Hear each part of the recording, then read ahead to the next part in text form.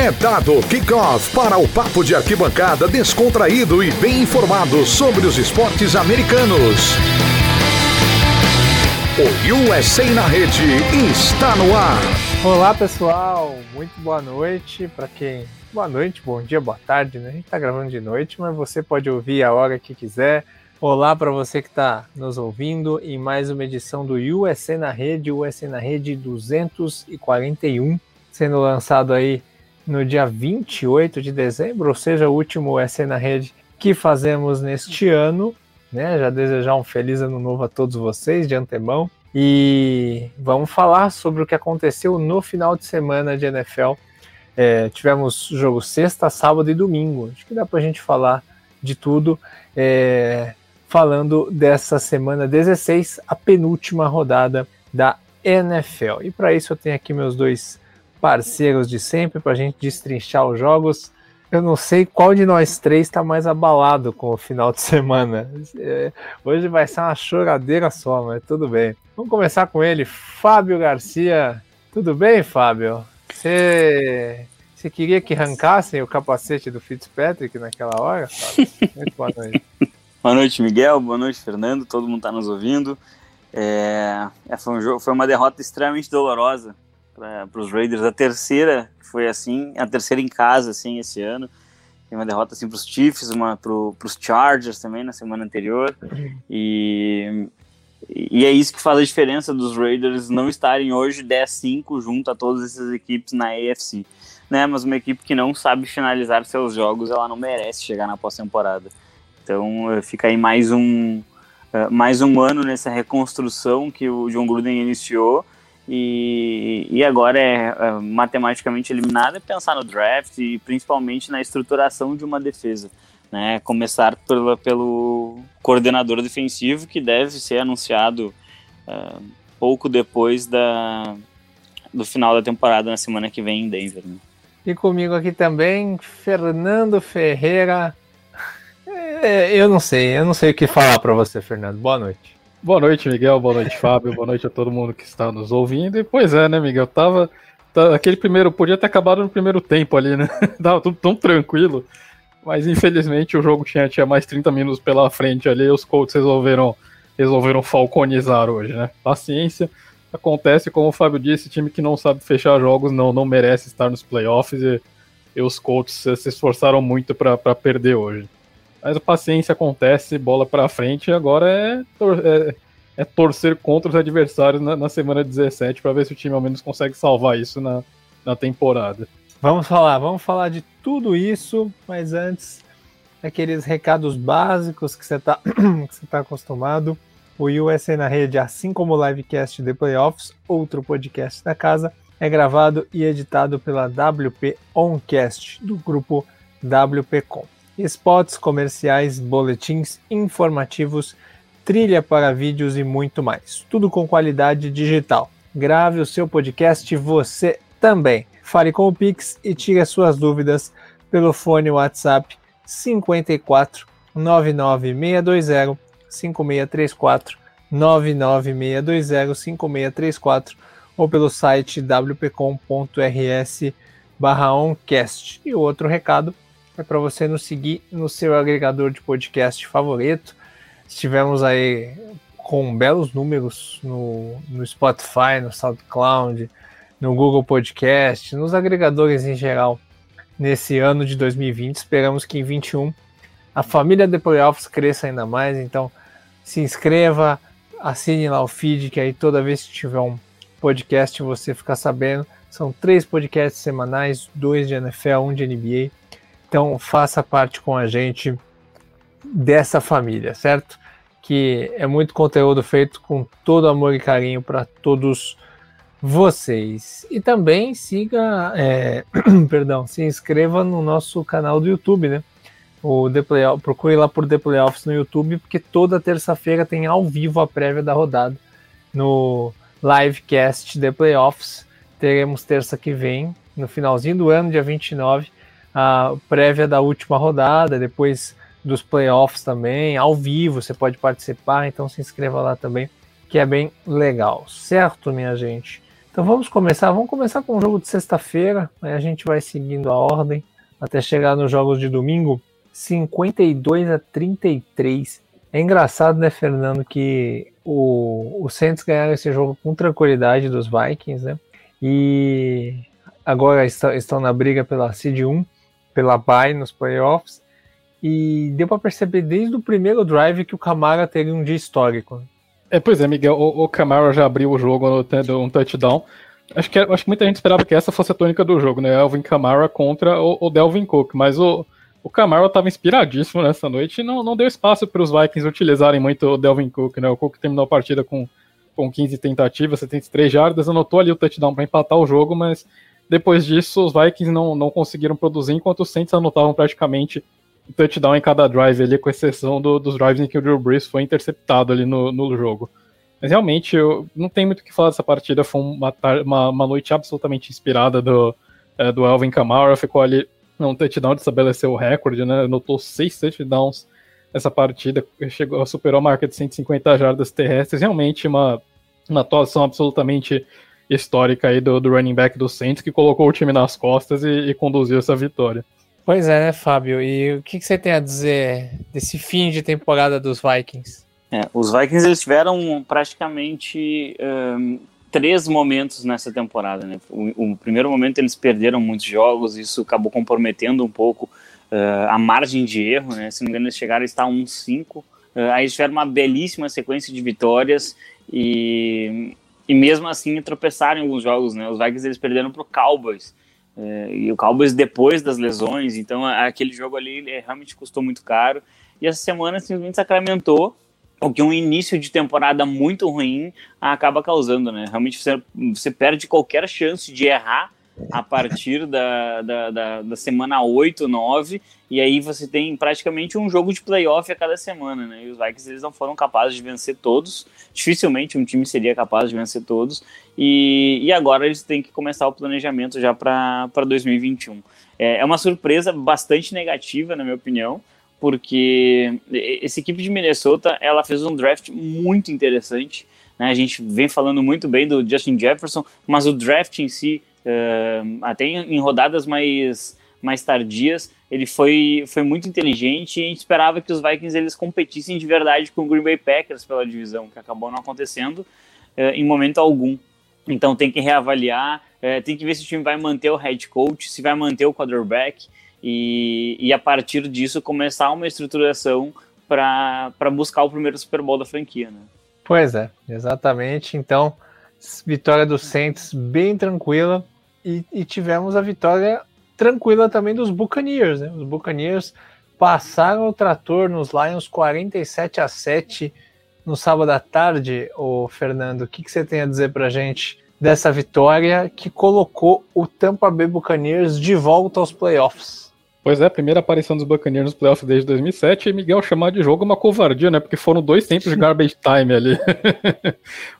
o jogo foi tão tranquilo que os Buccaneers descansaram Tom Brady durante todo o segundo tempo. Aí acho que, refletindo bem o que foi o jogo, a primeira jogada do Blaine Gabbert na partida foi um touchdown. Então aí acho que isso já resume bem o que foi a partida, né?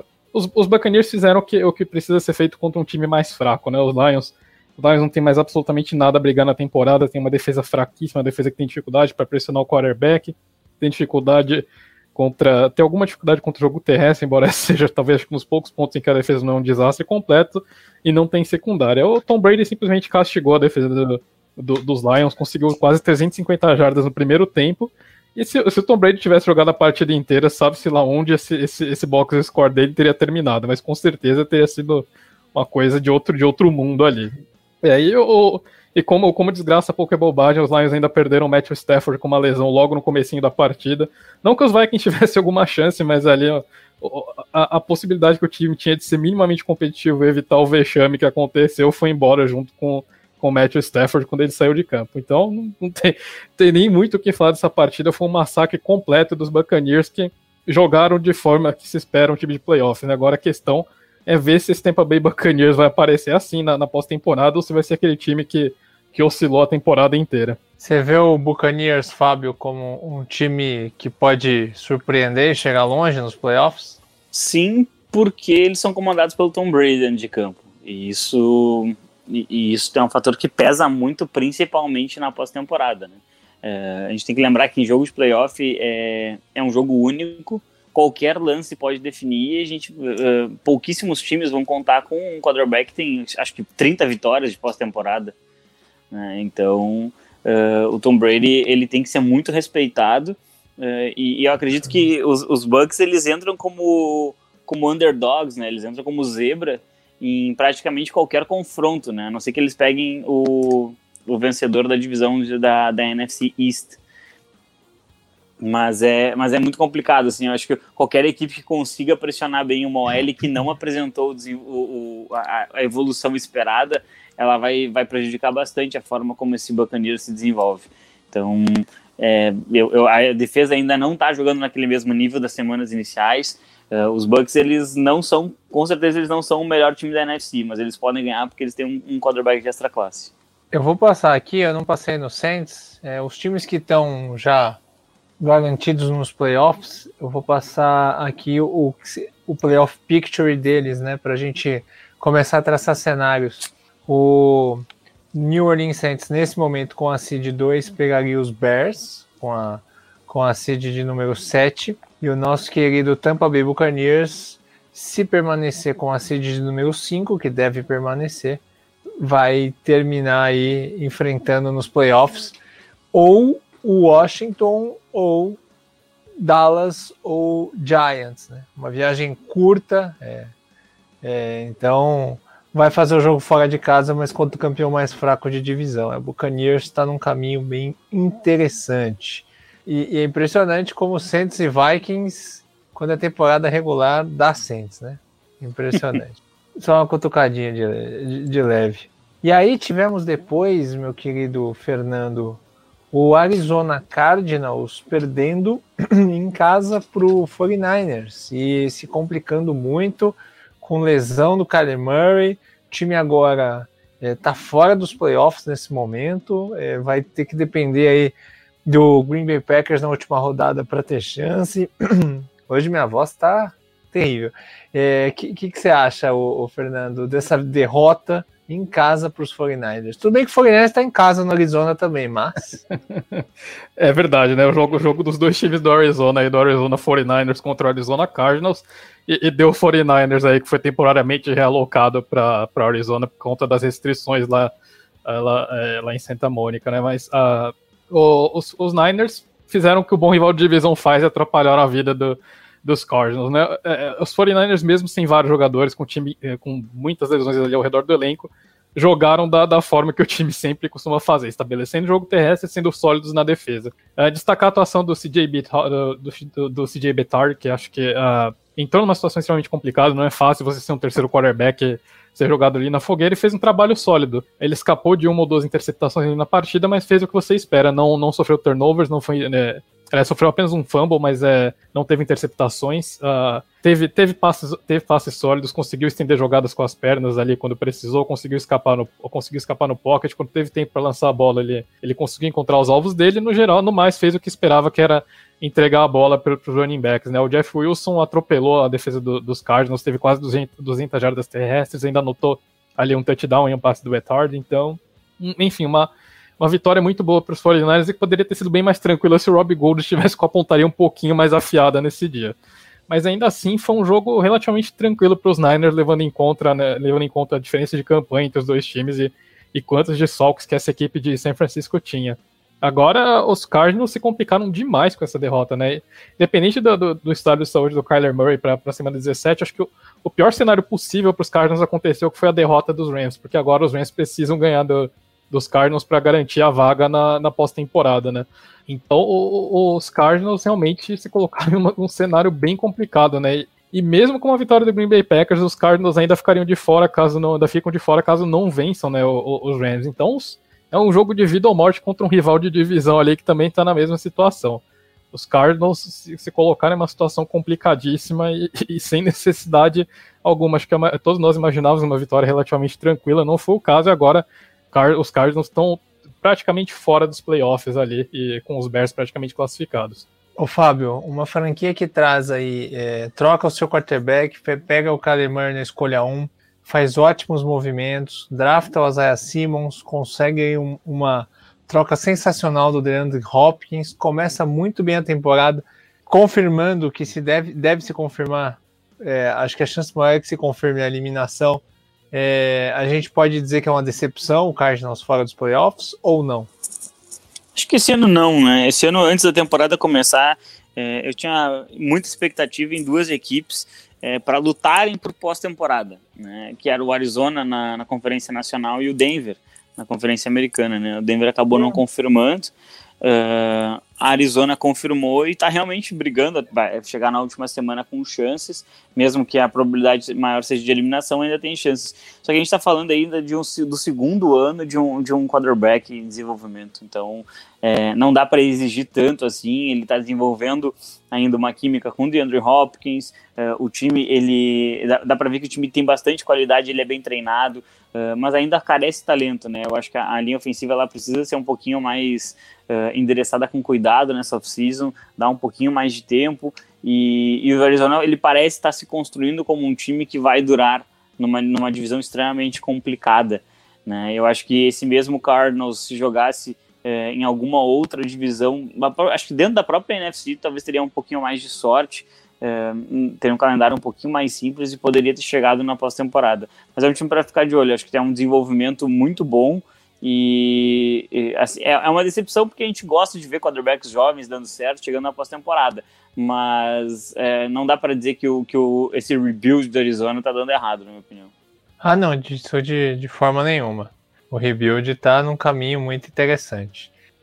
Vamos lá então, Fábio. Vamos falar do que aconteceu nos embalos do sábado à noite. Fomos dormir no sábado para domingo, depois de um passe genial de Fitzmagic. Ele muitas vezes Fitzmagic, muitas vezes, na maioria das vezes, Fitztragic. Mas por seu azar, ele foi Fitzmagic naquela jogada. Tua saiu no meio do jogo, entrou Ryan Fitzpatrick e fez um passe genial que garantiu o chute da vitória num jogo maluco que botou uma pá de cal aí nas chances dos Raiders. Foi doída essa derrota ou você esperava essa derrota antes do jogo, Fábio? Na verdade, eu estava esperando uma vitória antes da partida, porque como já não valia mais nada, é típico dos Raiders vencer um jogo que só prejudicaria o draft, né? Então, estava imaginando que poderia acontecer uma vitória mesmo. Na minha opinião, os Raiders jogaram melhor por 60 minutos da partida e deveriam ter saído vencendo, mas é que aí entra justamente esse elemento, né? Você saber finalizar os jogos.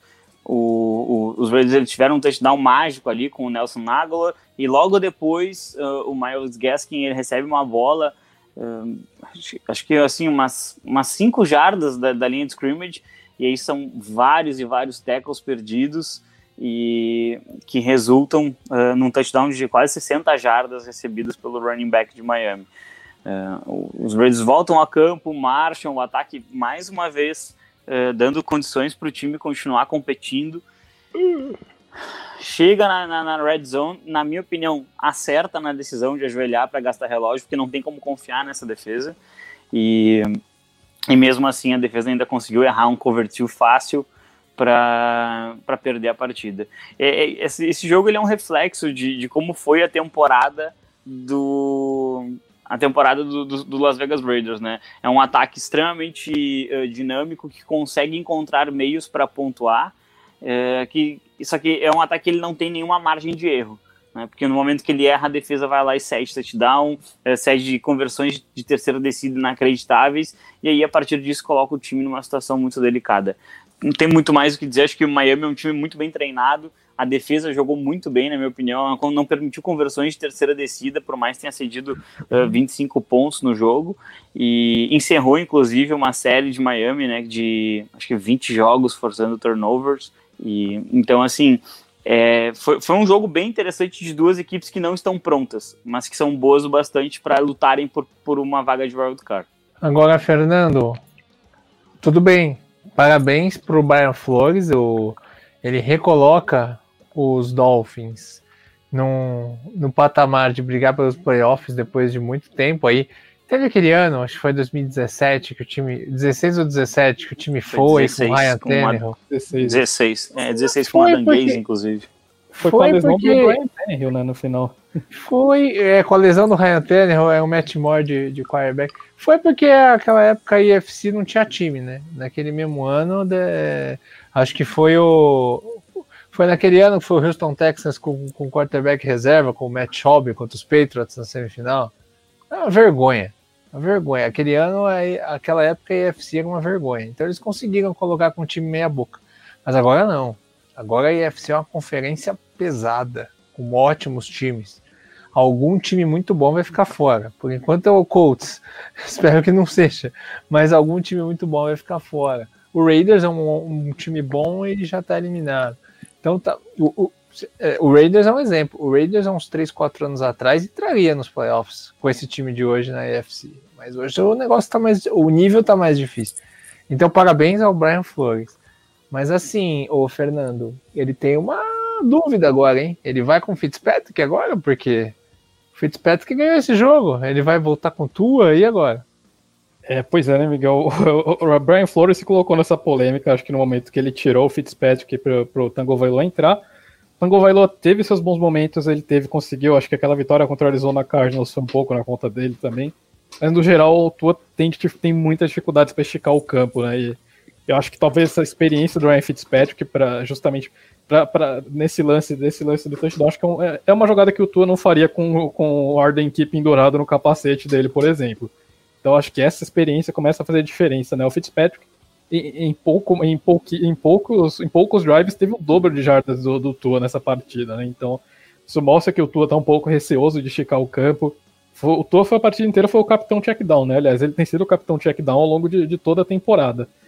E nesse momento os Dolphins precisavam esticar o campo e foi o que o Ryan Fitzpatrick fez, né? O Brian Flores já disse que o Tua é o quarterback do time, mas sem sombra de dúvidas fica sempre esse fantasma rondando aí. Se o Tua jogar mal de novo, será que a gente volta a ver a Fitzmagic acontecendo? Então nesse jogo nós vimos realmente o Ryan Fitzpatrick sendo a melhor opção para os Dolphins, né? Resta ver o que acontece aí nessa semana 17 com os Dolphins jogando aí a vida do time contra o Buffalo Bills em uma eventual ida pós-temporada. Agora, só completando o que você disse, né, Miguel? É curioso como a situação das duas conferências, né? A gente tem 4 times ali nesse bolo do 10-5 do wildcard aí da AFC, e os Colts fora, dependendo de resultados alheios para se classificar. Na NFC, né, a gente tem o Chicago Bears 8-7 controlando o próprio destino ali, o Washington 6-9 também no controle da situação. Então, realmente é uma situação bem curiosa ver essa mudança no equilíbrio de forças, né? A gente falou isso o ano inteiro, e agora chegando nessa semana 16, a gente tem aqui os exemplos mais claros disso, né? A gente pode chegar na semana 17 basicamente com quase, dependendo de como o cenário se desenhar, a gente pode ter todos os campeões de divisão da AFC com uma campanha igual ao Seed 1 da NFC, por exemplo. É um cenário possível. Então acho que isso aqui demonstra bem essa mudança no equilíbrio de forças entre as duas conferências. E se você for olhar para um prognóstico futuro, a tendência é que nos próximos anos a AFC seja muito mais forte, né? Porque todos os quarterbacks jovens e talentosos, tirando o Kyler Murray e o Daniel Jones, vamos pôr o Daniel Jones nessa, mas tirando eles dois, todos os outros estão ou já na AFC ou endereçados para a AFC, como é o caso do Lawrence. Então você vai ter a concentração de todos os jovens craques quarterbacks na AFC, com exceção do Kyler Murray. Então a tendência é que, aposentando o Aaron Rodgers, aposentando o Drew Brees, Russell Wilson ficando mais velho, Tom Brady, né? Daqui a pouco, exatamente. A tendência é que a AFC domine nos próximos anos. E aí a gente vai ver isso, Fernando. A gente faz 10 vitórias e fica fora, 11 vitórias e fica fora, e aí do outro lado a gente vai ver time fazer 7, 8 e classificar. As coisas vão acontecer. Mas sabe que eu queria só terminar em relação a esse jogo fazendo um comentário. Apesar de ter dado certo, o Miami venceu e continuou vivo, né, na luta pro playoffs, com uma derrota para os Raiders, praticamente eliminaria os Dolphins, né? Me incomoda bastante ver pela segunda vez um quarterback calouro que não começou a temporada como titular, que em tese é o futuro da franquia, sendo retirado do jogo, né? Muito provavelmente o Tua não venceria o jogo pela forma como ele vinha jogando. mas isso acaba me incomodando um pouco. Acho que prejudica até o próprio desenvolvimento dele. Às vezes a gente acaba não acreditando isso, mas a derrota ela ensina bastante. O Jalen Hurts ele tá aprendendo muito, mesmo com o Philadelphia sendo eliminado hoje. E eu acho que tirar isso do Tua, talvez, para você ter um resultado imediato de ir aos playoffs este ano, talvez possa ter pagar esse preço mais lá na frente. E vai deixar o Tua inseguro, né? Com certeza. Mas vamos supor que primeiro que o próximo jogo já é um jogo de playoff e é um jogo duro para ele. É contra o Buffalo em Buffalo, e independentemente do resultado de Buffalo amanhã contra os Patriots, vai valer para os Bills o jogo. Se os Bills perderem para os Patriots no Monday Night, eles vão disputar com os Titans aí a terceira colocação. Senão eles vão disputar com os Steelers a segunda colocação, que é até mais importante. Porque mas eles têm a vantagem de confronto direto, né? Mesmo que eles percam para os Patriots, uma vitória contra os Dolphins é muito importante para eles lutarem pelo segundo lugar mesmo. É isso que eu tô falando. Esse jogo importa para os Bills. Então, assim, já é um jogo de playoff para os Dolphins, o próximo. E caso classifiquem, aí vai para os playoffs realmente. Nesses dois jogos, assim, pensando nesses dois, o Tua vai entrar inseguro. Se eu errar, ele vai me tirar. E é um jogo decisivo. É win or go home. Já semana que vem e na próxima se passar. Então, vamos ver como é que vai ser. Agora, Fábio, só pra gente não deixar passar. Você concordou com a estratégia dos Raiders de não fazer o touchdown e fazer só um field goal e confiar no tempo? Sim, porque eu conheço a defesa dos Raiders, né? E acho que o Gruden ele pensou a mesma coisa, sabe? Inclusive ele falou isso na entrevista após o jogo, né? Contra o Chiefs a gente anotou um touchdown faltando 1 minuto e acabou sofrendo o touchdown e os Chiefs nos venceram, né? E claro, o Chiefs tem Mahomes, mas ele deixou bem claro, ele não confia na defesa que tem. E ele assume a responsabilidade de não ter escolhido o coordenador corretamente, e acho que isso é da responsabilidade dele mesmo, mas a gente precisa de um pouco mais de noção, né? Os Raiders venceram um jogo por uma falta de noção defensiva do adversário contra o New York Jets, né? Só que a gente está falando de um time 2-13. Se você está lutando por uma pós-temporada, você não pode não pode ceder uma jogada daquela forma, tá?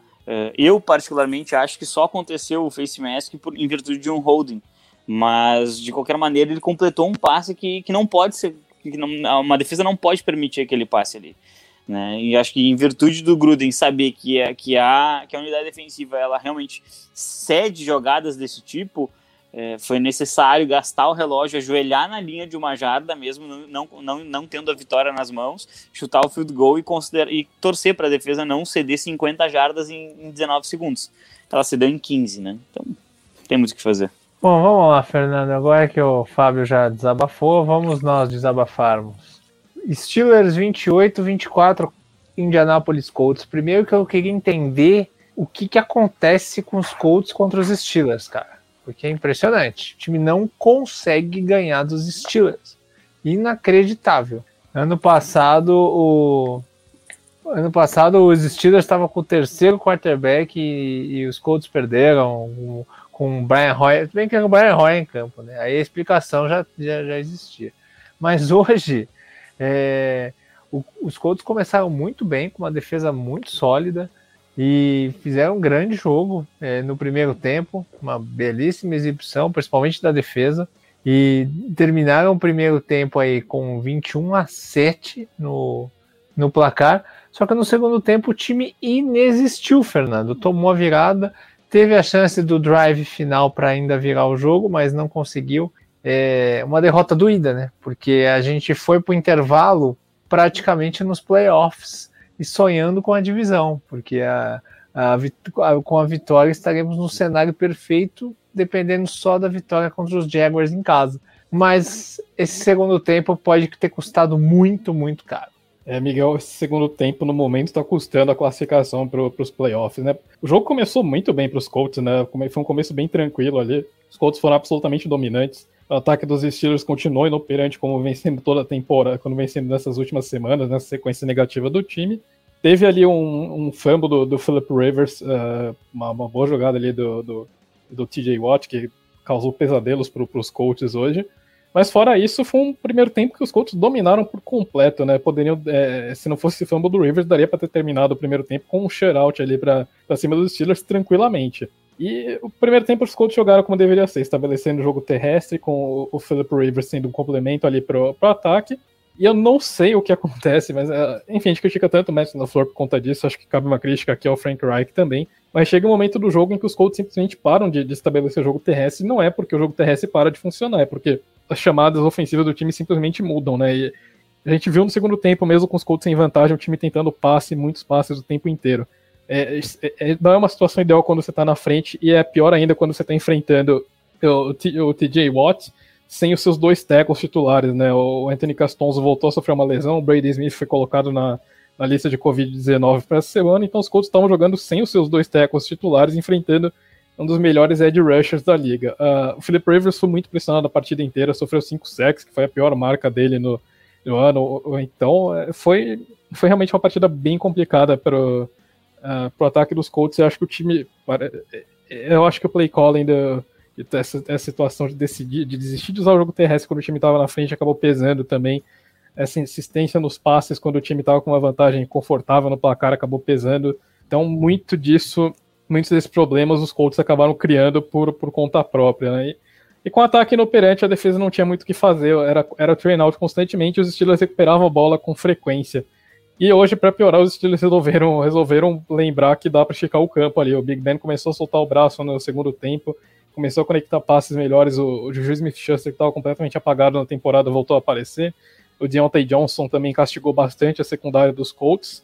E aí a bola de neve foi se formando ali nessa segunda etapa, né? Os Steelers iam aos poucos diminuindo a diferença até que tomaram a liderança do placar. Mas realmente você não pode ceder uma virada tão grande para um concorrente direto no segundo tempo de jogo. Isso de forma alguma pode acontecer para um time que está brigando por playoffs, e os Colts hoje tiveram ali uma implosão, um meltdown nível Atlanta Falcons. Os Steelers fizeram conosco exatamente o que a gente fez com os Packers. Se a gente chegar no empurra, foi basicamente a mesma coisa, né? Mas quando é com a gente, dói. mas vamos que vamos. Por outro lado, meu querido Fábio, os Steelers garantiram a divisão, que estava começando a ficar complicada, porque se eles perdem hoje, os Browns ganham. Na última rodada, a chance deles perderem a divisão para os Browns era grande. Agora não, a divisão está garantida, e neste momento eles enfrentariam o Miami Dolphins. Não, o Baltimore Ravens. Eles enfrentariam... Não, eles estão com a seed 2, né? Então eles pegariam os Browns mesmo. O seed 2 pega o seed 7 neste momento do campeonato. Será que virou a maré pro bem de novo para os Steelers, Fábio? Olha, os Steelers já tiveram um pouco de dificuldade de se adaptar com a lesão do Dupree, né? Já tinham a necessidade de se adaptar com a lesão do Bush, conseguiram, mas a do Dupree, ela acertou em cheio aquela defesa, né? A defesa deixou de ser tão dominante como ela vinha sendo. Houve a questão do time, na minha opinião, ter sido muito prejudicado pela remarcação dos jogos ali, né? Eles tiveram 4 dias de descanso, enquanto o Washington teve quase 2 semanas, e a gente viu que naquele jogo o preparo físico foi preponderante para a vitória de Washington, né? Mas a equipe vinha com performances ruins, né? Os wide receivers dropando demais, o ataque completamente anêmico, e eu acho que hoje é uma amostra de que esse ataque dos Steelers, ele consegue colocar a equipe no jogo de novo. Enfrentou uma defesa que é uma das melhores da NFL e mesmo assim anotou 28 pontos. Então os Steelers eles deram mostra de que estão vivos sim, e de que eles podem chegar na pós-temporada e fazer um barulho, sim, com certeza. Tem um quarterback extremamente experiente, 2 vezes campeão, tem um treinador muito inteligente e uma defesa muito boa. Ainda ela está machucada, mas ela é muito boa. Para mim foi uma vitória muito surpreendente, mas que reacende uma chama em Pittsburgh. né? E aí você comentou que hoje eles enfrentariam os Browns, né? A gente tem a possibilidade na AFC de vários confrontos se repetirem, né? Os Bills podem pegar o Dolphins na pós-temporada e os Browns realmente podem acabar pegando os Steelers. Então seriam jogos que aconteceriam na semana 17 e na primeira semana dos playoffs. Isso é meio Libertadores da América, né? Que muitas vezes você pega o time você pega o time do seu grupo, né? É meio Libertadores isso aí. Mas vamos ver. Por enquanto seria esse o confronto, né? Ô Fábio, você acha que os Steelers vão segurar a onda contra os Browns? Até por conta dessa ausência de bye que o time teve, muito jogo corrido, problema de remarcação de jogo e tal. Você acha que eles podem dar uma segurada para chegar forte no playoff ou eles vão batalhar por esse segundo lugar aí? Olha, tem um ódio muito grande entre os Steelers e praticamente todos os seus rivais, né? É sempre um jogo muito violento com os Bengals, muito disputado com os Ravens, e há uma rivalidade, sim, com os Browns, né? Por mais que eles tenham vencido a maioria, como quase todo mundo, contra os Browns nos últimos anos, há uma rivalidade. Então, talvez os Steelers, eles joguem com força máxima e não tirem o pé para poder tentar eliminar o maior rival, né? E isso tem um peso, com certeza. Você eliminar o seu rival tem um peso grande, né? Agora que já não tem mais luta pela bye week na AFC, ela já com certeza é dos Chiefs. Talvez fosse interessante poupar alguns jogadores mais veteranos, dar uma semana de descanso, mas eu não me surpreenderia de ver os Steelers entrando com força máxima para tentar tirar Myles Garrett e aquele ataque bem dinâmico do Cleveland na pós-temporada. Ok, e Fernando, só lembrando que esse Colts e Steelers pode voltar a se repetir nos playoffs, né? A chance, se os Colts entrarem, a chance disso acontecer é grande, né? É bem grande. Mas igual se acontecer de novo, acho que os Colts tendo tanto o Brady Smith quanto o Anthony Castonzo de volta, ficam numa situação mais confortável para enfrentar os Steelers, né?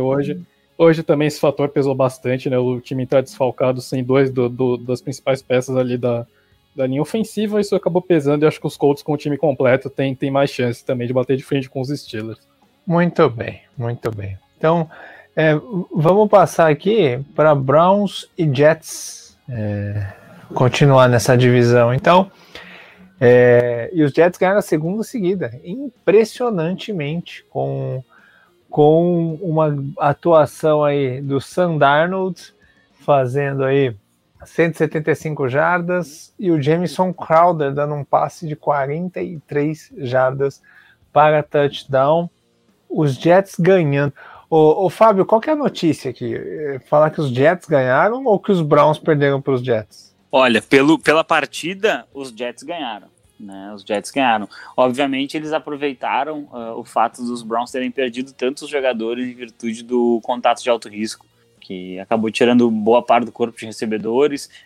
Tiveram algumas baixas na OL, e isso com certeza fez bastante falta, né? O Baker Mayfield foi bastante pressionado, teve problemas para conectar passes, mas uma vitória dos Jets bem maiúscula. Eles conseguiram abrir 20-3 durante a partida e depois basicamente administraram, né? Os Jets, eles têm mais talento do que o recorde diz, mas ele é um time muito mal treinado, né? Tem um treinador que não consegue escolher as melhores jogadas, não consegue chamar aquilo que maximiza a qualidade do grupo. E acho que a defesa, ela tem alguns bons pontos, né? Ele tem um safety bem interessante, tem o Quinnen Williams, uma boa temporada.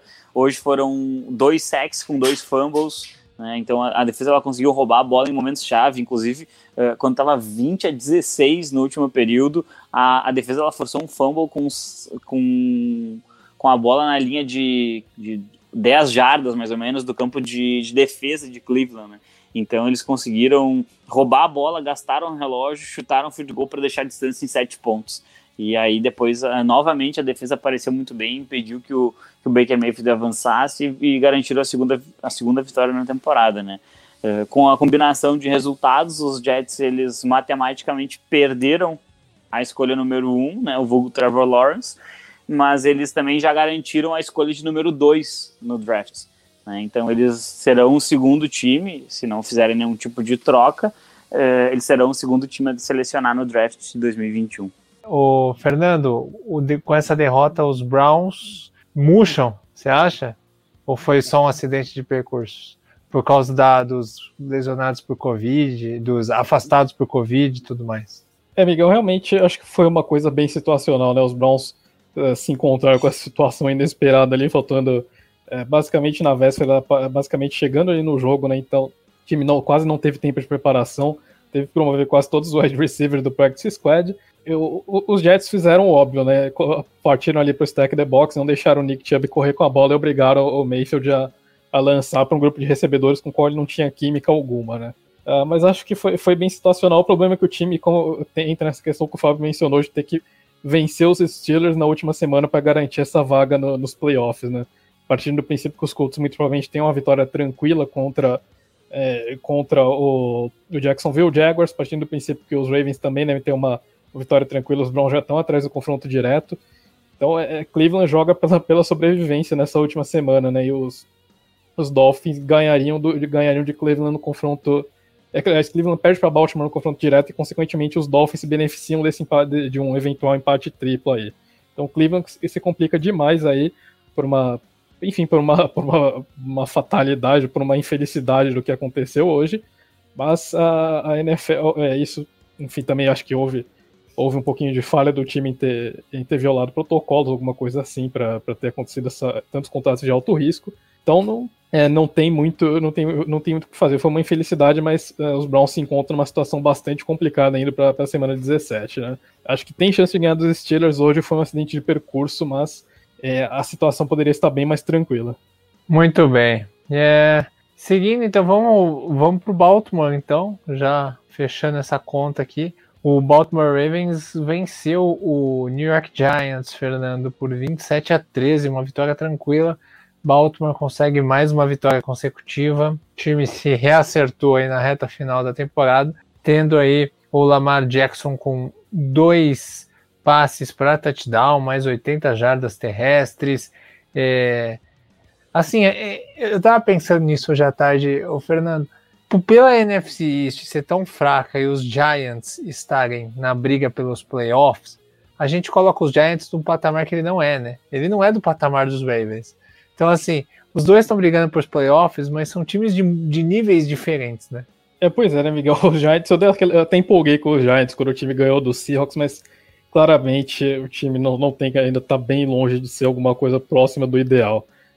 Hoje eu acho que há 2 questões para ressaltar, né? Primeiro, o Daniel Jones claramente não tá 100%, mas ele foi a campo porque ele claramente é uma opção muito melhor do que o Colt McCoy. Mas ele claramente não dá 100%, ele não consegue ser tão móvel quanto ele normalmente é, e essa é uma das principais características que o Jones traz para esse ataque dos Giants. E a linha ofensiva do time hoje foi um completo desastre, né? Foram 6 sacks para cima do Daniel Jones, o time não conseguiu estabelecer o jogo terrestre que vinha sendo o motor desse ataque. E aí os Ravens foram abrindo vantagem com tranquilidade, né? A defesa dos Giants hoje não conseguiu conter o jogo terrestre dos Ravens, né? Os Ravens chegaram a quase 250 jardas terrestres. O Gus Edwards e o J.K. Dobbins passaram por cima da defesa dos Giants. Então foi um domínio completo que realmente deixou bem claro o vale que existe separando essas duas equipes, né? Os Giants acho que conseguiram lutar acima do próprio peso ao longo de toda a temporada, mas quando a tabela complicou um pouco nessa parte final e juntando com a lesão do Daniel Jones e o ataque se tornando menos efetivo, ali acho que a carruagem acabou virando abóbora, né? Os Giants acho que fizeram uma temporada acima do que era esperado, né? Esse 5-10 teve bons momentos, teve uma defesa sólida, o ataque teve ali seu momento de inspiração quando conseguiu encaixar o jogo terrestre, mas enfim, ainda falta bastante coisa para esse rebuild seguir na direção certa. Muito bem. E aí, Fábio, o que você me diz aí deste New York Giants? Se você avisou a gente, né? Para não empolgar, né? Você acha que já era? O time precisa de uma derrota dos football teams. Isso mesmo. Ele precisa vencer os Eagles. Não. Os Cowboys. Ele precisa vencer os Cowboys e que os Eagles vençam Washington, né? Olha, os Eagles vencerem o Washington até eu acredito que seja possível. Na verdade, nessa divisão tudo é possível, né? Qualquer time pode derrotar os outros. Mas que se chegar na última semana e depender de resultados paralelos é uma situação que você não quer se colocar, né? Os Giants, eles vinham com a defesa jogando bem, mas o ataque nunca conseguiu corresponder. né? O Gallman, ele conseguiu algumas boas partidas, mas a gente tem que lembrar que, dependendo do adversário, isso é bem mais tranquilo de se conseguir. A gente viu ali, ele venceu os Seahawks, é verdade, né? Os Giants venceram os Seahawks, ninguém esperava isso, mas a defesa dos Ravens é uma defesa bem melhor que a dos Seahawks, e isso, eu acho que isso tem um peso. Então, o matchup ele foi completamente desfavorável, o time não conseguiu encontrar nenhuma solução ofensiva e muito possivelmente vai acabar morrendo na praia, né, na última semana. Mesmo considerando as variações que podem acontecer, acho que se o Alex Smith voltar para essa partida do próximo domingo, o Washington acaba levando esse título, né? Acho que não deveria sair para outro time, pelo menos se o Alex Smith jogar. Agora, o Fernando, temos aqui o 13º colocado da NFC com chance de playoff na última rodada. Isso é um absurdo. Pois é, Miguel, e agora tá mais garantido, né? O campeão da divisão chegará nos playoffs com uma campanha negativa, muito provavelmente chegará com a pior campanha da história de um campeão de divisão, né, da NFL.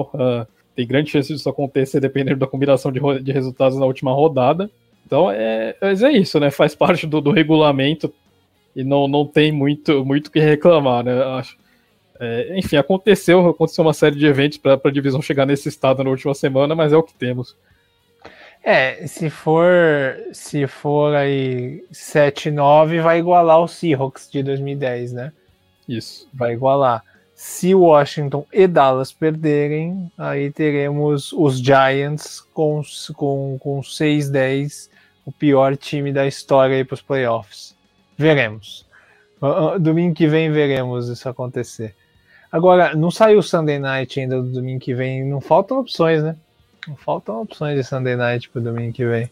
Eu acho que o ideal seria o jogo do Arizona, né? Acho que seria melhor partida, eu acho que seria, em termos até de qualidade dos times também, mesmo com essa notícia aí que saiu do Jared Goff. Então, acho que vamos esperar, eles ainda não anunciaram, você deve anunciar amanhã, na verdade, ou até na terça-feira. Sim, com certeza, deve anunciar amanhã. Bom, vamos seguir aqui o nosso roteiro, então vamos partir para Dallas. Dallas venceu Filadélfia por 37-17, uma vitória maiúscula.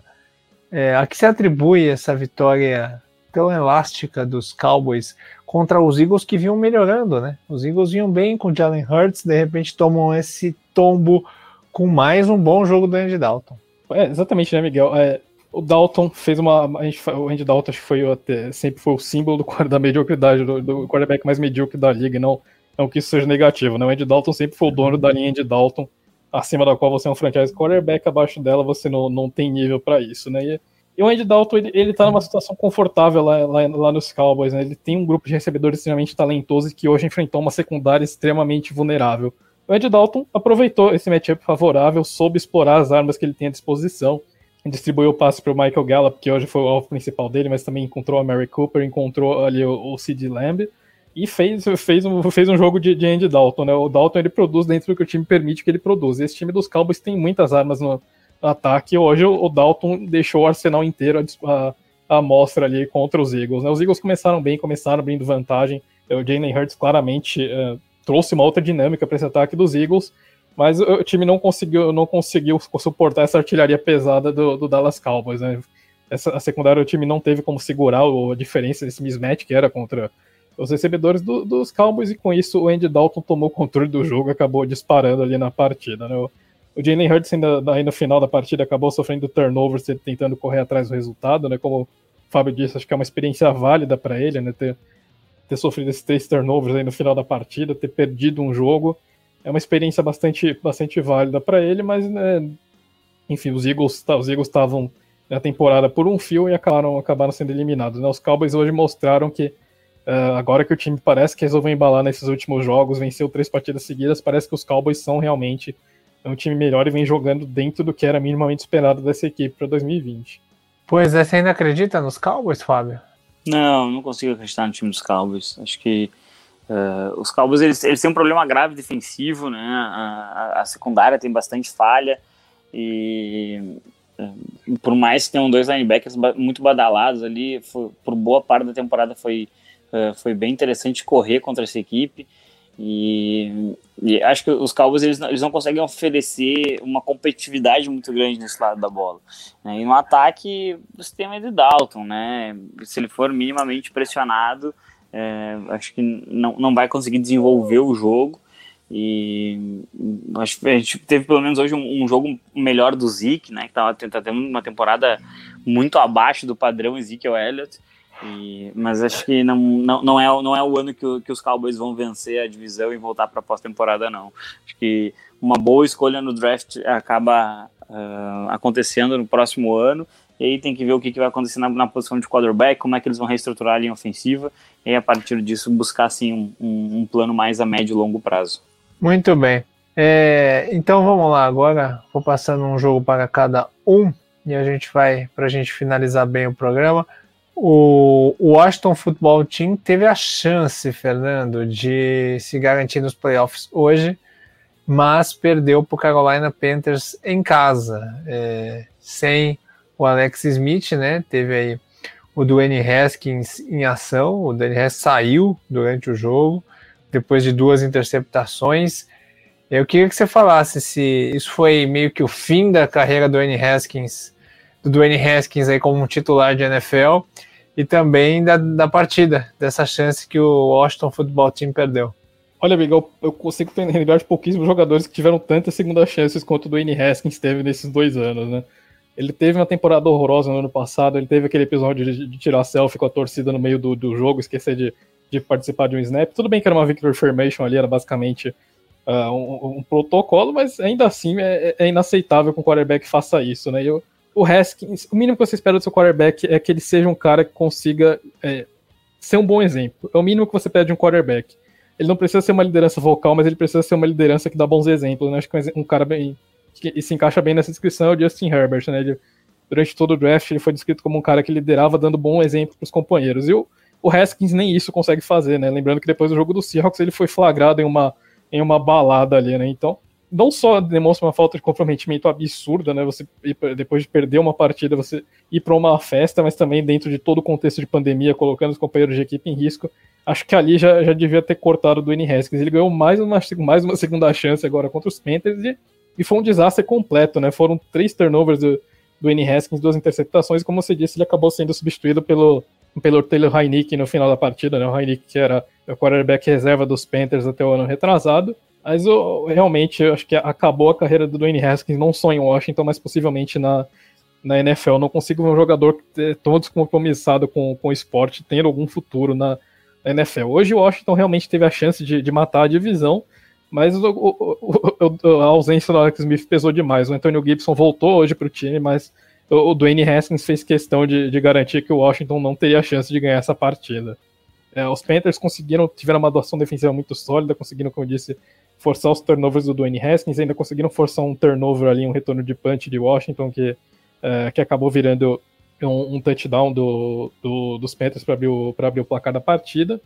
Então é realmente um jogo que o Washington tinha totais condições de ganhar, mas acabou perdendo, sendo muito prejudicado pela ausência de um quarterback, né? O Alex Smith precisa voltar urgentemente para a semana 17 para que o Washington tenha a chance de ganhar a divisão. Muito bem. E os Seahawks, meu querido Fábio, ganharam dos Rams. E tivemos uma informação que saiu agora durante a gravação do programa. O Will Rapoport confirmou que o Jared Goff quebrou o dedão da mão. Então, temos aí, não sabemos se o Goff vai conseguir jogar no último jogo. Então, mais um problemaço aí para os Rams. Mas o que você achou dessa vitória do Seahawks por 20-9?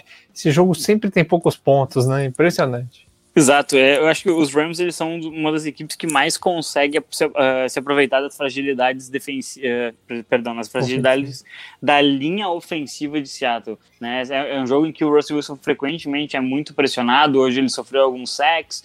O jogo terrestre de Seattle, que é tão importante para a forma como esses ataques se estrutura, acaba sendo bastante dificultado e muitas vezes anulado, e isso aconteceu hoje novamente, né? Os Seahawks eles tiveram muita dificuldade de avançar no campo, assim como os Rams, né? A defesa de Seattle mostrou uma evolução muito interessante ao longo do ano, e a chegada do Carlos Dunlap ajudou bastante. Acho que essa equipe ela tem um potencial bem interessante aí para a pós-temporada, porque essa defesa ela parece capaz de crescer em jogos importantes como foi hoje.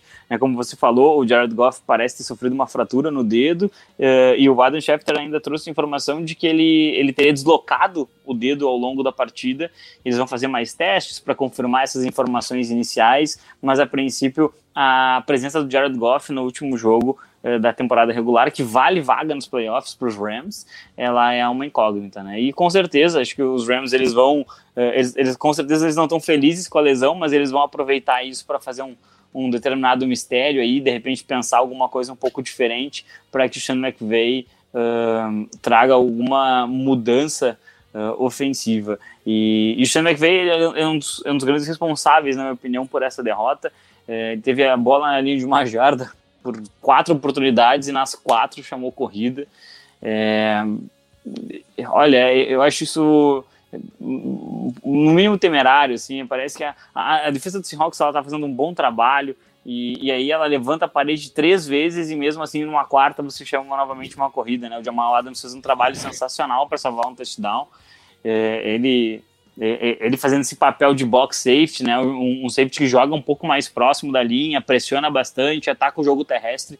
Ele é disparado o melhor da liga, e acho que também essa derrota ela passa um pouco pela irresponsabilidade do Goff, né? A gente comenta várias vezes, a gente comenta aqui quando a gente fala de Rams, que o time vai até onde seu quarterback possa levar, e que a gente não tem certeza se isso é muito longe, né? Hoje o Jared Goff fez um scramble para a direita, num momento bem importante da partida. Eu acho que o jogo estava 6-3 para os Rams naquele momento, e aí ele simplesmente lança uma bola sem muita pretensão, sem um jogador dos Rams por perto, acaba sendo interceptado. Aquilo muda um pouco o momento do jogo. O Seahawks transforma um turnover em field goal, e isso dá um pouquinho mais de tranquilidade. É uma derrota que ela tem muitos problemas ofensivos dos Rams escancarados, e acho que a grande diferença aí é justamente, de um lado você tem um time bem treinado, do outro também, mas só um desses times tem um quarterback de elite que consegue buscar algumas soluções que outros não conseguem.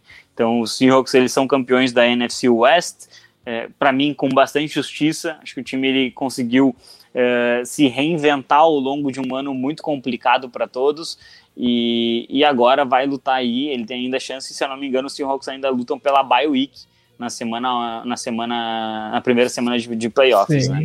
E os Rams, por sua vez, vão ter que ganhar dos Cardinals, talvez sem seu quarterback, ou com ele, vai ser sem ele ou com ele machucado, né? Contra um Arizona Cardinals que tem uma defesa que pode ser bastante agressiva, assim. Os Packers estão ganhando nesse momento dos Titans, né? Mas os Seahawks estão aí, quem sabe, sonhando com essa primeira posição. E tivemos, Fernando, a vitória do Kansas City Chiefs. Hoje eu vou liberar o Fábio de falar dos Chiefs. Hoje eu tô bonzinho. Espírito natalino, aflorado. Hoje eu queria até. Você queria? Então tá bom. Hoje foi um jogo bem diferente de Kansas, né? Foi um jogo em que o ataque não funcionou. E aí ver essa defesa dos Falcons crescer, e o Mahomes, ele por muito pouco ele não comprometeu a vitória. É um jogo bem diferente, bem interessante mesmo esse jogo de Kansas, de se analisar. Tá bom, eu vou quebrar uma exceção, vou falar esse jogo, vou falar com os dois. Mais um jogo do Mahomes interceptado. O que a gente pode falar disso, hein, Fernando? Porque assim, a gente sabe que é um time que tá vivendo da bola longa, né? Não é um ataque que tá fluindo com a mesma tranquilidade dos outros anos. O time tá vivendo da bola longa. Você acha preocupante o que está acontecendo? Mais um jogo com interceptação do Mahomes, pontuação baixa. Olha, Miguel, que é complicado a gente falar em preocupação do Kansas City Chiefs, porque em algum momento do jogo o Patrick Mahomes encaixa ali uma sequência, o ataque dos Chiefs explode, marca 30 pontos e ganha a partida, né? Então, mesmo com essas oscilações, eu acho que ainda não é motivo algum para pânico. Hoje também os Chiefs entraram um pouco em clima de fim de festa ali, já estavam praticamente com o CD1 assegurado. Muito difícil, seria muito difícil que os Chiefs perdessem esse CD1 mesmo com uma derrota na partida, né? Teve uma trick play ali que o time até arriscou com acho que foi um KC special ali, um passe do Sammy Watkins superior pro Patrick Mahomes, que não deu absolutamente nada certo, mas foi um jogo que os Chiefs não entraram aparentemente com muitas pretensões de ganhar, né? Então acho que é um descarte ali pros Chiefs essa semana, né? Acho que ainda não há motivo para preocupação. Obviamente ficar um pouco de olho com essa tendência se manter nos playoffs, mas eu acredito que não é o caso. Chegando na pós-temporada, a gente deve ver o Patrick Mahomes de volta ao habitual dele. Muito bem. Fábio, tivemos a vitória do Chicago Bears contra o Jacksonville Jaguars por 41-17. Mais um jogo de pontuação alta dos Bears, hein? O gigante acordou? Então, a gente tem que ser justo, né? Quando a gente vai fazer a análise, a gente tem que ser justo e fugir um pouquinho do que o pessoal acaba pegando no pé de alguns jogadores, né? O Mitch Trubisky, ele vem fazendo um trabalho bem interessante nesses jogos que ele assumiu a titularidade no lugar do Nick Foles, e eu acho que isso se dá muito em virtude de algumas mudanças, né? O Montgomery está jogando melhor, está conseguindo ser mais dominante, ele está conseguindo ficar de pé e quebrar alguns tackles, isso tem sido bem importante em determinadas descidas. O interior da linha ofensiva conseguiu finalmente encaixar o sistema de bloqueios e parece estar ganhando um pouco mais de terreno para os seus running back. O primeiro contato do Montgomery não está sendo no backfield, como aconteceu por boa parte da temporada, e o Trubisky, ele, na maior parte das vezes, ele não está expondo tanto a bola. Hoje ele lançou uma interceptação, para mim foi uma jogada de muito mérito do Schobert, mas que ele não precisava ter arriscado aquele passe, e mesmo assim ele teve uma partida boa, né? Se não me engano, ele lançou 2 touchdowns, ele conseguiu um touchdown terrestre, e o time dos Bears, ele parece ter encontrado a sua fórmula, né? Vamos correr com a bola, fazer alguma jogada mais dinâmica de passe, mas não depender disso, e vamos nos escorar bastante na nossa defesa, né? O Roquan Smith hoje conseguiu 2 interceptações, ok, era contra um time que quer perder jogos, né? Queria perder jogos para garantir o Lawrence, mas isso não pode tirar o mérito, né? Teve algumas equipes que sofreram muito mais que esse Bears para ganhar dos Jaguars, né? E então, assim, acho que é uma partida de um statement game, né? Agora eles vão ter que vencer o maior rival, né? Ter que vencer o Green Bay Packers dentro do Soldier Field na semana 17 para garantir a vaga sem depender de mais ninguém. Se os Rams vencerem, os Bears entram pelo fato da derrota dos Cardinals, né? Que hoje os Cardinals estariam fora da pós-temporada. Mas acho que seria muito, muito forte para o psicológico dessa equipe de Chicago derrotar o Aaron Rodgers, talvez até tirar a seed 1 dos Packers, né? Acho que isso vai ser possível ainda na última semana, e forçar os Packers a jogarem na semana de wild card, talvez até mesmo contra o próprio Chicago Bears, né? Então tem muita coisa em jogo, e um clássico desse tamanho, qualquer coisa pode acontecer. Pois é, exatamente. Então vai ser um final de divisão aí emocionante, essa divisão que ficou parada aí o tempo todo, com os Packers dominando. Agora vai ser legal. E oficialmente o Trevor Lawrence vai para Jacksonville, né, Fernando? 2 vezes por ano. Seja preparado. A não ser que ele brinque de Eli Manning, né? É uma possibilidade. Se exigir uma troca para os Colts, a gente agradece. Mas gente, e o pior é que o Jacksonville há 3 anos atrás montou uma defesa sensacional. Me dá medo isso. Bom, 6 vezes por ano, né? Então a gente vai ter 2 do Trevor Lawrence, 2 do Deshaun Watson e 2 do Ryan Tannehill com o Derrick Henry, né? É uma divisão ainda bem que a carreira do Derrick Henry em alto nível é mais curta, né? Bom, bem, isso né? é verdade, né? Graças a Deus, né? Ainda assim, são 2 jogos por ano contra o Ryan Tannehill, né? Que também não é uma tarefa das mais fáceis atualmente. Essa aí só promete para o futuro. Bom, isso aí a gente vai ter tempo para falar. Por enquanto, a gente vai jogar contra os Jaguars do Mike Glennon domingo que vem. Tá bom. A gente vai aproveitar isso por enquanto. Deixa eu ver. Fábio, claro que eu vou jogar para você. Denver Broncos e Los Angeles Chargers. Mais uma vitória dos Chargers nesse final de temporada, a 3ª seguida. Ganhou dos Falcons, ganhou dos Raiders, ganhou dos Broncos. É um ótimo sinal para o desenvolvimento da equipe, né? Exato, até porque a gente tem que considerar que o Keenan Allen, ele não jogou, se eu não estou enganado, ele não jogou 2 dessas 3 partidas. Contra os Raiders, ele teve snaps bem limitados, assim, na casa de 5, 10 snaps no máximo. Acho que ele não jogou contra os Falcons e hoje ele não jogou. Então mostra essa capacidade do Herbert, que é uma coisa muito especial e muito importante em quarterbacks, que é elevar jogadores medianos. né? A gente vê qualquer bom quarterback fazendo isso, né? Ele consegue transformar um jogador mediano num bom jogador, ou pelo menos um jogador que consegue contribuir com uma frequência maior. E completando o que você está falando, o Herbert ele tá jogando bem nos winning drives, né? Isso pro calor é sensacional. Exato, ele tá mostrando muita frieza para enfrentar. Hoje ele está enfrentando uma defesa muito qualificada, apesar de que os Broncos estão sofrendo muito na posição de cornerback, né? Teve suspensão, teve muita lesão, e também não tem muito mais interesse na temporada, né? Os Broncos, eles acabaram a temporada, acho que na semana 2 ou 3, quando o Drew Lock sofreu uma lesão.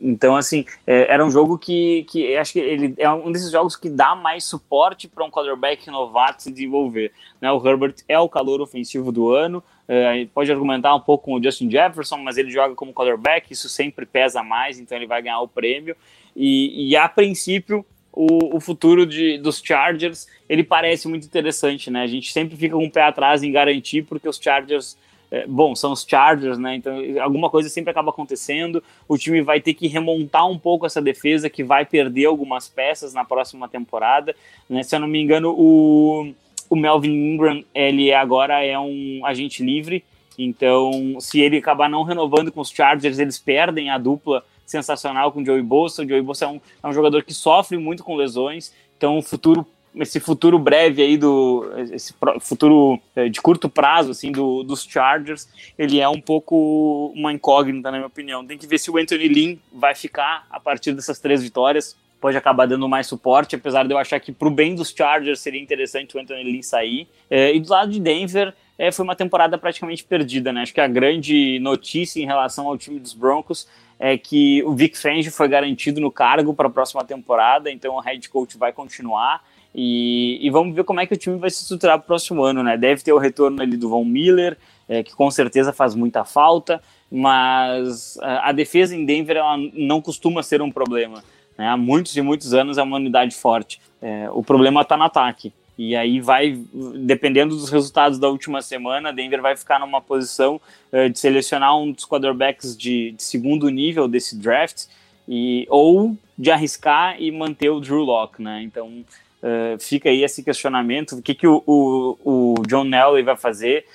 Na minha opinião, ele deveria deixar essa decisão para outra pessoa, porque ele é péssimo avaliando quarterbacks, mas os Broncos, eles parecem muito mais perdidos para esse futuro breve do que os próprios Chargers, por mais incrível que isso seja.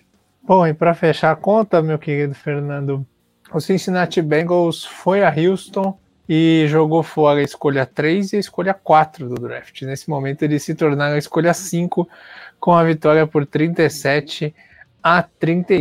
Isso é claramente o time que está mais preocupado em dar cancha e aí um corpo de time vencedor para esse rebuild do que com uma escolha alta no próximo draft, até porque a escolha vai ser alta, né? Vamos ser sinceros, uma escolha 5 é uma bela escolha, né?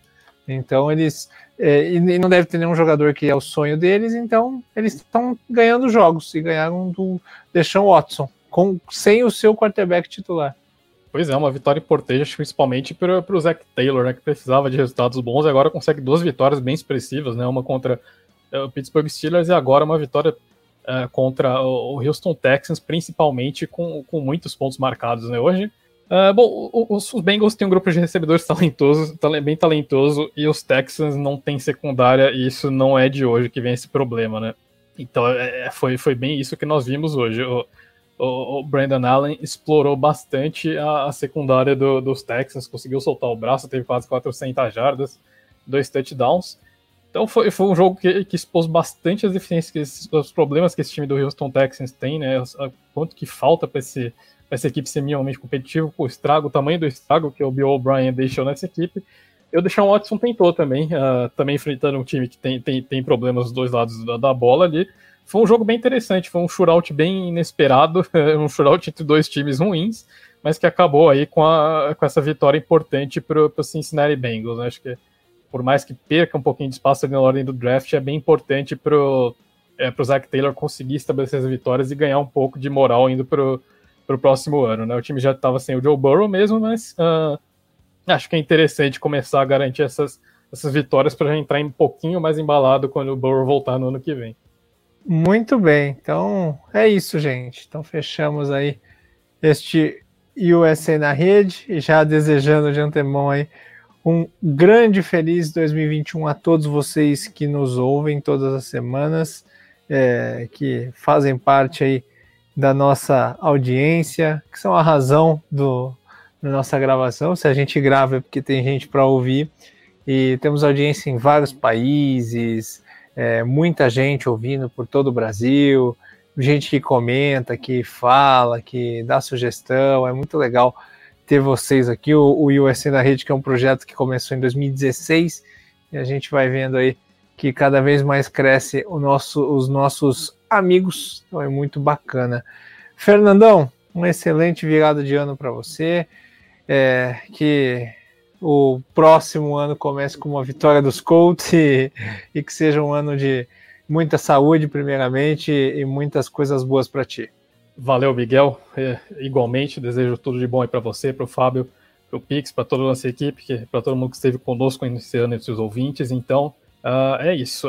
Também desejo para todos vocês muita saúde. Cuidem-se, porque a pandemia ainda não acabou, ainda vai faltar algum tempo para todo mundo entrar na fila da vacina. Então, mantenham-se saudáveis, cuidem-se ao máximo possível. Saiam de casa somente para o que for estritamente necessário, usem máscara, higienizem as mãos, façam todos os procedimentos corretos aí, e vamos tentar chegar no próximo ano aí para acompanhar mais um Super Bowl juntos. Uma ótima virada aí para todos, e vamos ver como que 2021 começa para os Colts, se a gente já começa nos playoffs ou amargando mais um ano longe. Valeu, gente, obrigado pelo ótimo ano e até semana que vem, até 2021. Fabião, aquele abraço para você, tudo de bom. Você não estará nos playoffs com seu time, mas estará aqui abrilhantando com seus comentários, que são muito úteis e muito importantes para a gente. É isso aí, tudo de bom, excelente ano para ti, nosso amigo distante que mora no Rio Grande do Sul, mas que a gente tem no coração. Pô, Miguel, sempre um prazer estar aqui. Um grande abraço para ti, para o Fernando, para todos os nossos ouvintes, né? Que seja um 2021 de muita saúde, de muita vacina para todo mundo, né? A gente tomara que isso venha para todos e que a gente consiga agradecer, né, por um ano que a gente passou da forma como deu, mas pelo menos todo mundo passou. Eu acho que isso é o mais importante, a gente tem que ser grato a isso, né? E em relação à nossa queridíssima NFL, temos playoffs muito interessantes pela frente. Tem uma NFC que não tem um dono e tem muita coisa que pode acabar acontecendo. Tem o Kansas City Chiefs como o atual campeão e sendo desafiado por todos os outros na AFC. Tem muito jogo interessante para a gente ver, para a gente acompanhar, e semana que vem estaremos de volta aqui fazendo esse pós da última rodada da NFL, bastante jogos, né, todos no domingo, e vai ser bem interessante, sim, para aqueles torcedores que sofrem como eu. Na segunda-feira da outra semana já começaremos a analisar o draft da NFL e analisar os prospectos, tentar, porque muitos nem tiveram muitos jogos, mas vamos ver se a gente acha aí bons nomes para colocar em cada equipe. Um grande abraço. Fábio, você não é que nem o Luiz, né? O Luiz já tá com o draft dos Broncos de 2023 pronto. Mas tenho certeza. O Luiz, ele já tem o quarterback dele no draft e ele já tá projetando quantas vitórias esse quarterback vai ter no próximo ano, né? Mas eu só quero analisar nomes, ver e tentar encaixar em vários times, não é só no meu. Eu gosto de encaixar os melhores matches assim pros times, né? Vamos ver se a gente consegue acertar alguma coisa, né? Um quarterback nos Broncos não cairia mal. Cara, eu ainda não consegui fazer aqui um podcast de college, mas o dia que sair, meu amigo, o dia que juntar esses caras com o Luiz para falar de college, vocês se segurem no sofá. E o Luiz, ele é very hard no negócio, ele já tem o draft de anos e anos à frente. Ele falou de alguém que estava no high school esses dias, eu não lembro quem no grupo. Archie Manning? Foi, acho que foi. Foi. O sobrinho do Peyton Manning e sobrinho do Eli também, né? Ele vai começar a jogar no college. Se eu não me engano, ele começa na próxima temporada no college. Não, o Luiz falou que é só na outra. É só na outra? Bom, então teremos mais um Manning a caminho da NFL a partir de 2022. Vocês imaginem, você pega o seu WhatsApp no Natal e aí você pega o Luiz num grupo falando sobre um jogador, tudo bem que é da família do Peyton Manning, mas sobre um jogador no high school. É esse o nível. Mas é isso, gente. Luiz é fantástico. É isso, gente. Aquele abraço. aquele recado final para vocês, não se esqueçam, você que quer fazer o seu podcast, quer começar 2021 com podcast, então grave o seu podcast com a WP Oncast, tire as suas dúvidas com o Pix pelo 54 99 620 5634 ou pelo site wpcom.rs/oncast. Se o seu sonho é ter um podcast em 2021, pode rolar, só falar com o Pix. É isso, meu povo, excelente virada de ano, só com coisas boas para todos nós e até a próxima. Tchau!